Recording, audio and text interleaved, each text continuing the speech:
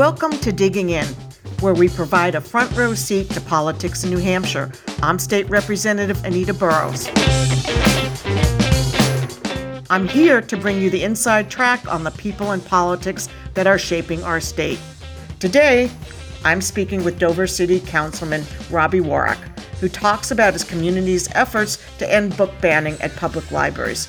Their work is already influencing upcoming legislation for our state in 2024. Okay, so Robbie, you've been a city councilor in Dover since 2022, and you've been an activist in fighting book bans in your community. Can you talk a little bit about that, how you got involved and what your involvement has been in that? Yeah, in Dover, when we were getting ready to run for office and everything, the Dover Democrats kind of have a candidate recruitment and campaign committee that does all the recruitment and training for candidates. And so we kind of became this tight-knit group, and it was both the city council candidates and the school board candidates. And the school board candidates that election cycle in 2021 were all, for the most part, all brand new. There was maybe one or two that were incumbents.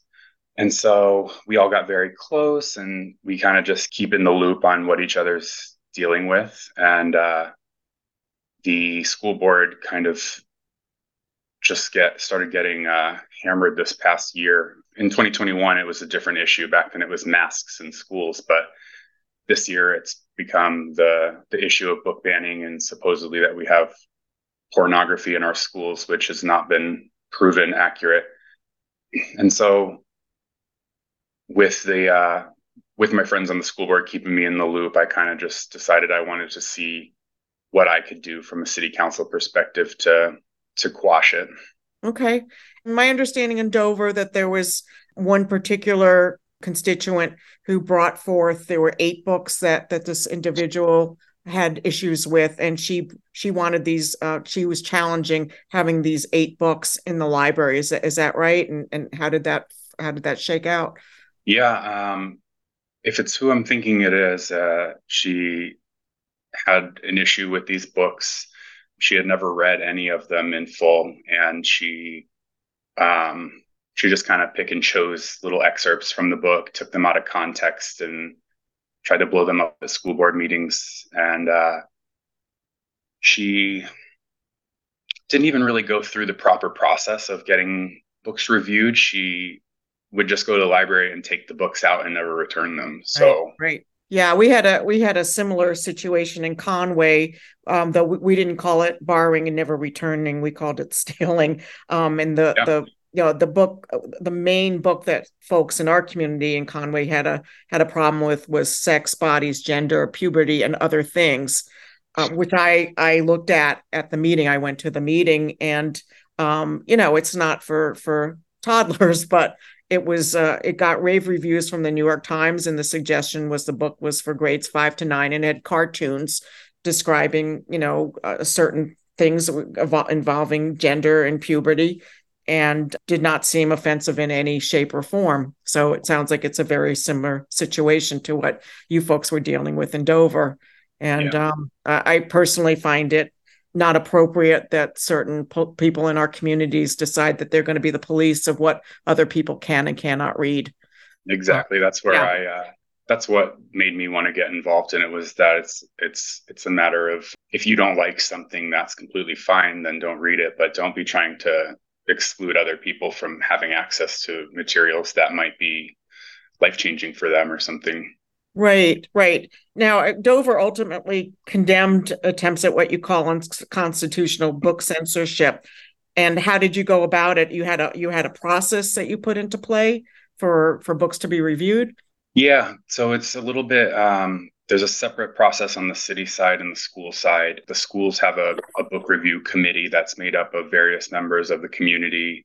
There's a few teachers on it, a few administrators on it, and then just members of the community at large on there. And somebody will bring a book forward and ask for it to be reviewed, and the members of the committee have to then read the book in full, and then they come together to discuss the book in full and determine whether or not it has educational value or not, and then from there make a decision on whether or not to remove the book. And then there's an appeal process where if the person doesn't like the outcome from the committee, then the superintendent will then read the book and he makes the final decision. How does parental consent play into this? If you have a book, I mean, like the one I mentioned about sex bodies and gender and puberty, do you believe, or does the Dover community believe that there should be parental consent before a kid can be able to read such a book? Or what's your stance on that? As far as what the school district stance is, I'm not, I can't say I know for sure, but as far as I know, parental consent is a big part of the discussion that's come up with the public library. So these books are sorted in the library in different sections based on age groups, and they're not allowed to be checked out without parental consent. Right, right. It just makes me go back to my childhood where my dad was of the belief that my brother and I should be able to read whatever we wanted. And he probably would have been condemned by many people today, but whatever we wanted to read was fine with him. And I actually remember when I was a kid, I don't know, I was probably under 10 years old. I was curious to know what naked people looked like. And he actually gave me a magazine. He said, just don't take it out of the house. And of course I did. I put a book cover on it, and I took it to summer camp, and I got in trouble for it. But my dad's view was basically like, my kid's curious. I don't want to stop her from learning what she wants to learn. And the other thing is, Robbie, is that my feeling is also that kids, if they want to know something, if they want to find something out, they're going to do it. If your parent doesn't let them check it out, they're going to be able to read the book from a friend, or they'll go on the internet where a parent doesn't have parental controls, and they're going to go to see what they want. So just from my perspective, it seems like it's good to have a parent involved. But if you put the brakes on it, kids are going to go find the information somewhere else. Exactly. That's a great point.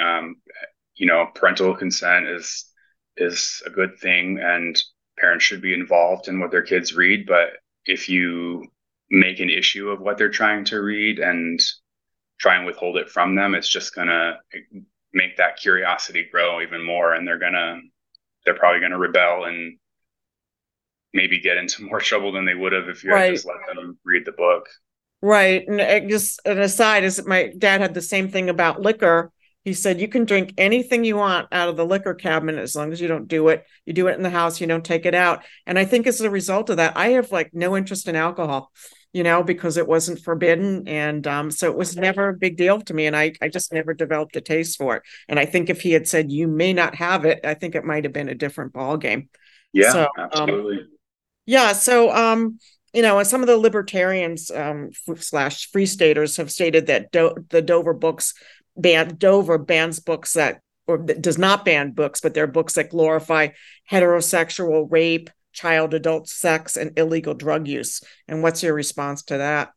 This is the situation where I'm speaking from what I've learned from others. I haven't read these books myself, but from what I've learned from others who have read the books in full, the content of the book is being taken completely out of context. They're taking one section from the book and not the book in full. And that's important to take the full context of a book when trying to determine whether there's educational value. And I don't think anybody who is writing a book about sexual assault or anything of that nature is writing it to promote sexual assault. They're writing it because they had a traumatic experience about it, and that's the way that they are able to work through their trauma, is by getting it out. And I believe that they're probably helping other people who have been through the same thing, who don't yet have the words to put their trauma out there. They don't know how to identify that they've even been traumatized, but they know something's wrong. They just don't have the words for it yet. And so finally reading it in a book and realizing they're not alone is life-changing for them. Right. No, I totally agree with you. Again, I was chaired a domestic violence agency for a number of years, and certainly there are kids in school who have either been in a family where there was sexual or domestic violence, or they may even have been a victim of assault. And you're right, it makes them feel like they're not alone. It may even encourage them to go seek help from an adult, knowing that this has happened. So I do think that banning these books in some cases does more damage than not. The other thing that comes to mind is that, again, a number of these people who want to ban books are libertarians, and it's kind of hypocritical given their stance is freedom, personal freedom, but yet they want to impose their standards on the rest of the community. So there's a real irony there.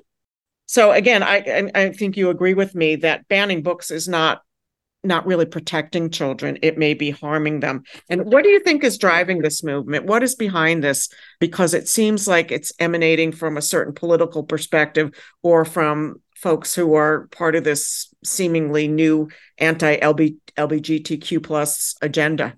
That's actually what I think the root of this is that they're not saying that there's porn in our schools and that this isn't appropriate and that we're condoning sexual assault behaviors and things like that by putting these books out. I think that is all disingenuous for them to make an argument. But the truth of the matter is that the majority of the books on these lists that they're putting forward, first of all, the lists are generated by groups like Moms for Liberty. Right. And we know that they're an extreme right-wing group, libertarian group. And second, the majority of the books that are on those lists have either LGBTQ themes or characters, or themes and characters of other minority groups. Could be Black people, could be Latino people, could be any other group.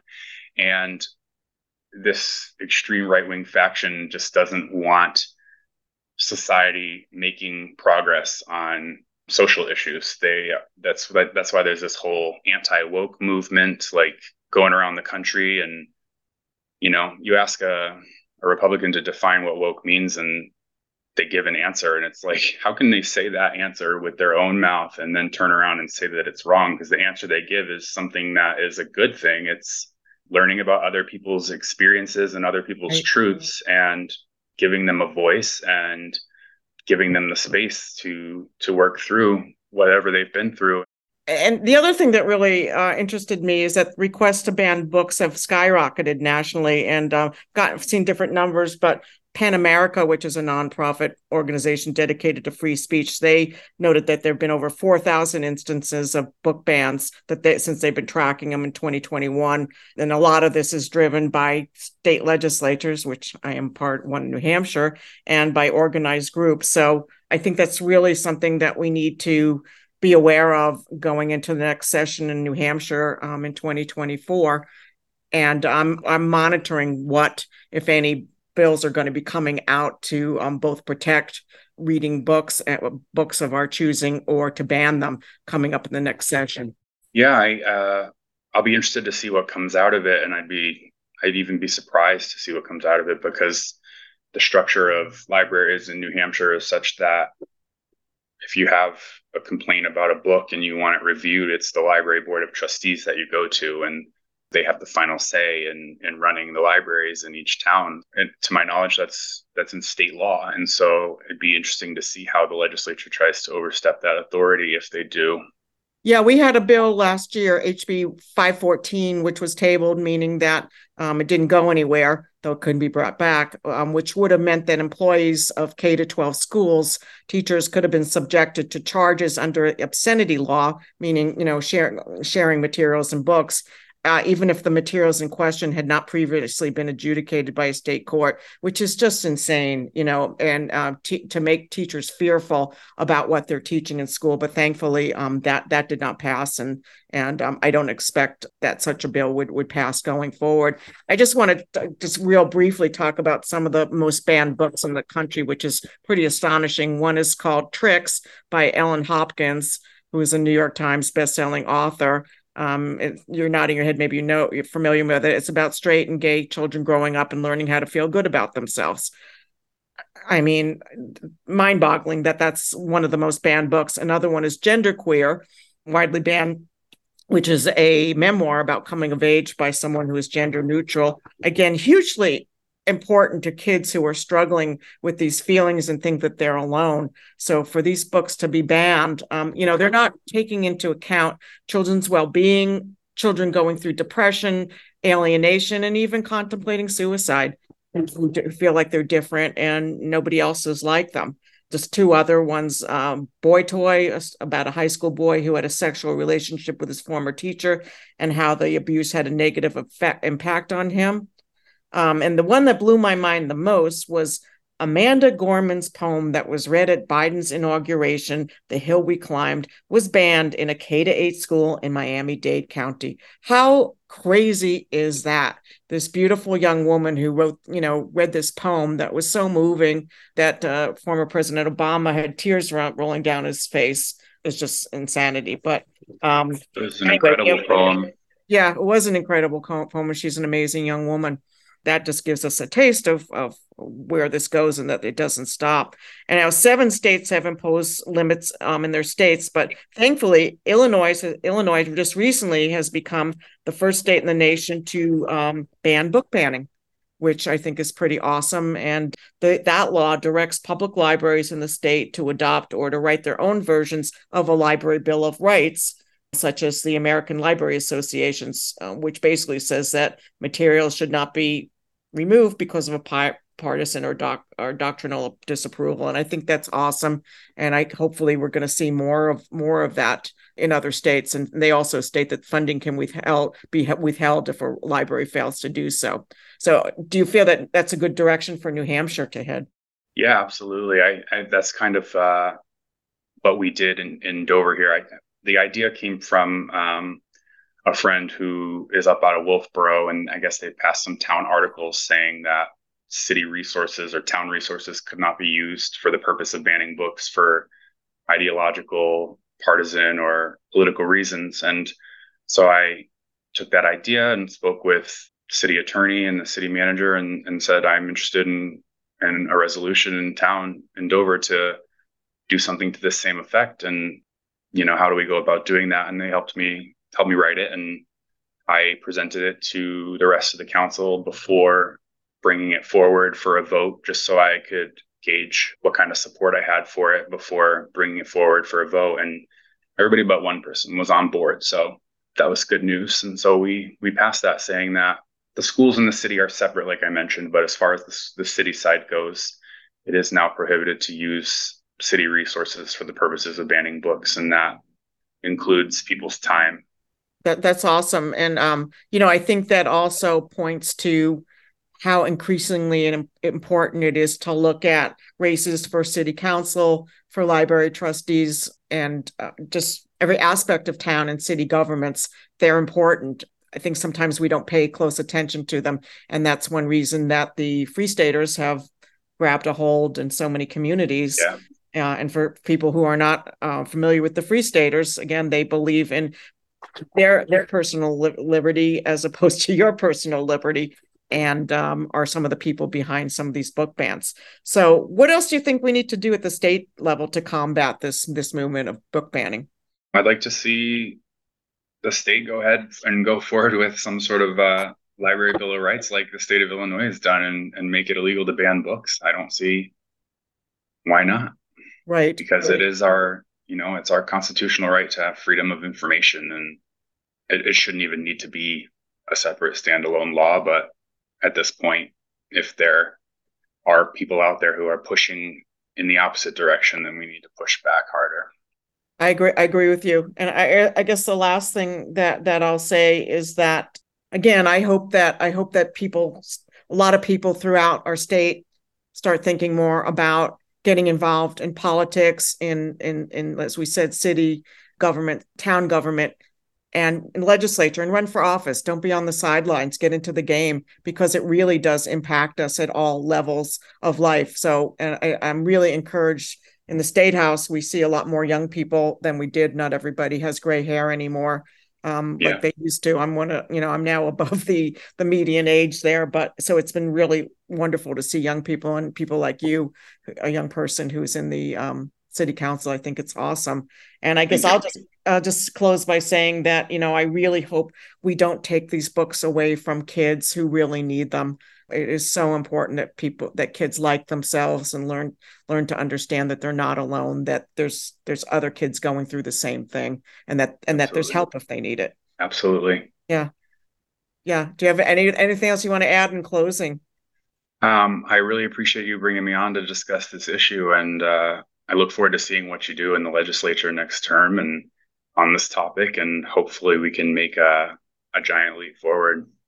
Right. Well, I will tell you that I am monitoring bills like this, and anytime one comes to committee, I hope to be there to testify against. And I know we've got some other champions in the legislature, like my pal David Page from Conway, who's involved with this. And hopefully we'll make some changes next year. So thank you so much for being here today.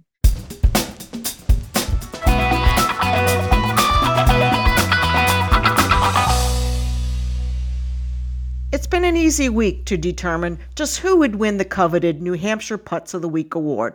Representative Mike Belcher has unilaterally made the decision that it is the job of the New Hampshire House of Representatives to develop a curriculum for public schools. So I want to offer my heartfelt congrats to the representative from Wakefield on winning the New Hampshire Putz of the Week award. Mike, if I can be so bold as to use his first name, introduced a bill, HB 1153. This bill would require schools to have an anti-communist curriculum. But Magic Mike did not stop there. He went on to give very detailed instructions to public schools as to what they needed to teach and how to teach it. This bill is so cuckoo for Cocoa Puffs that it's hard to know where to start. Middle school children would have a mandatory course of study on the connection between capitalism, socialism, and communism.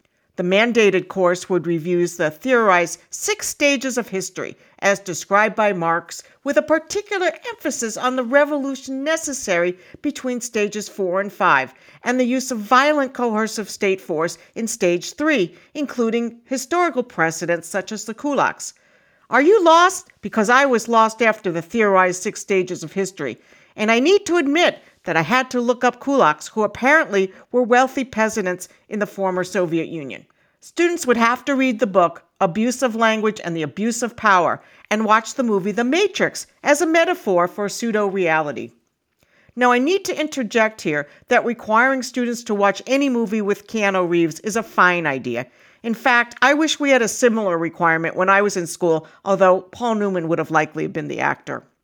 I began to get light in the head when I went on to read Representative Belcher's proposed curriculum, which goes on in great detail to delineate what children should read and be taught in each grade of high school. Representative Belcher describes himself as a political counter-revolutionary, combating information warfare with truth. He has gone so far as to publicly attack his fellow Republicans, some of whom have an illustrious record of extremism in and of themselves, and he has accused them of not being extremist enough. Magic Mike acknowledged that this might not have been the smartest path forward, but you got to give the man kudos for having the kahunas to wage this war. So it is with great enthusiasm that I award the New Hampshire Putz of the Week to Representative Mike Belcher of Wakefield. Mike, we just cannot wait to see what you come up with next. I want to thank Robbie Warrock for speaking with Digging In. Please join me for my next episode of Digging In, when I will be speaking with State Rep Dave Luno about the challenges facing New Hampshire public schools and the impact of conservative ideology on education in the Granite State. You can subscribe to Digging In wherever you get your podcasts, and we would be most appreciative if you could help get the word out about our podcast on social media and to your friends and family.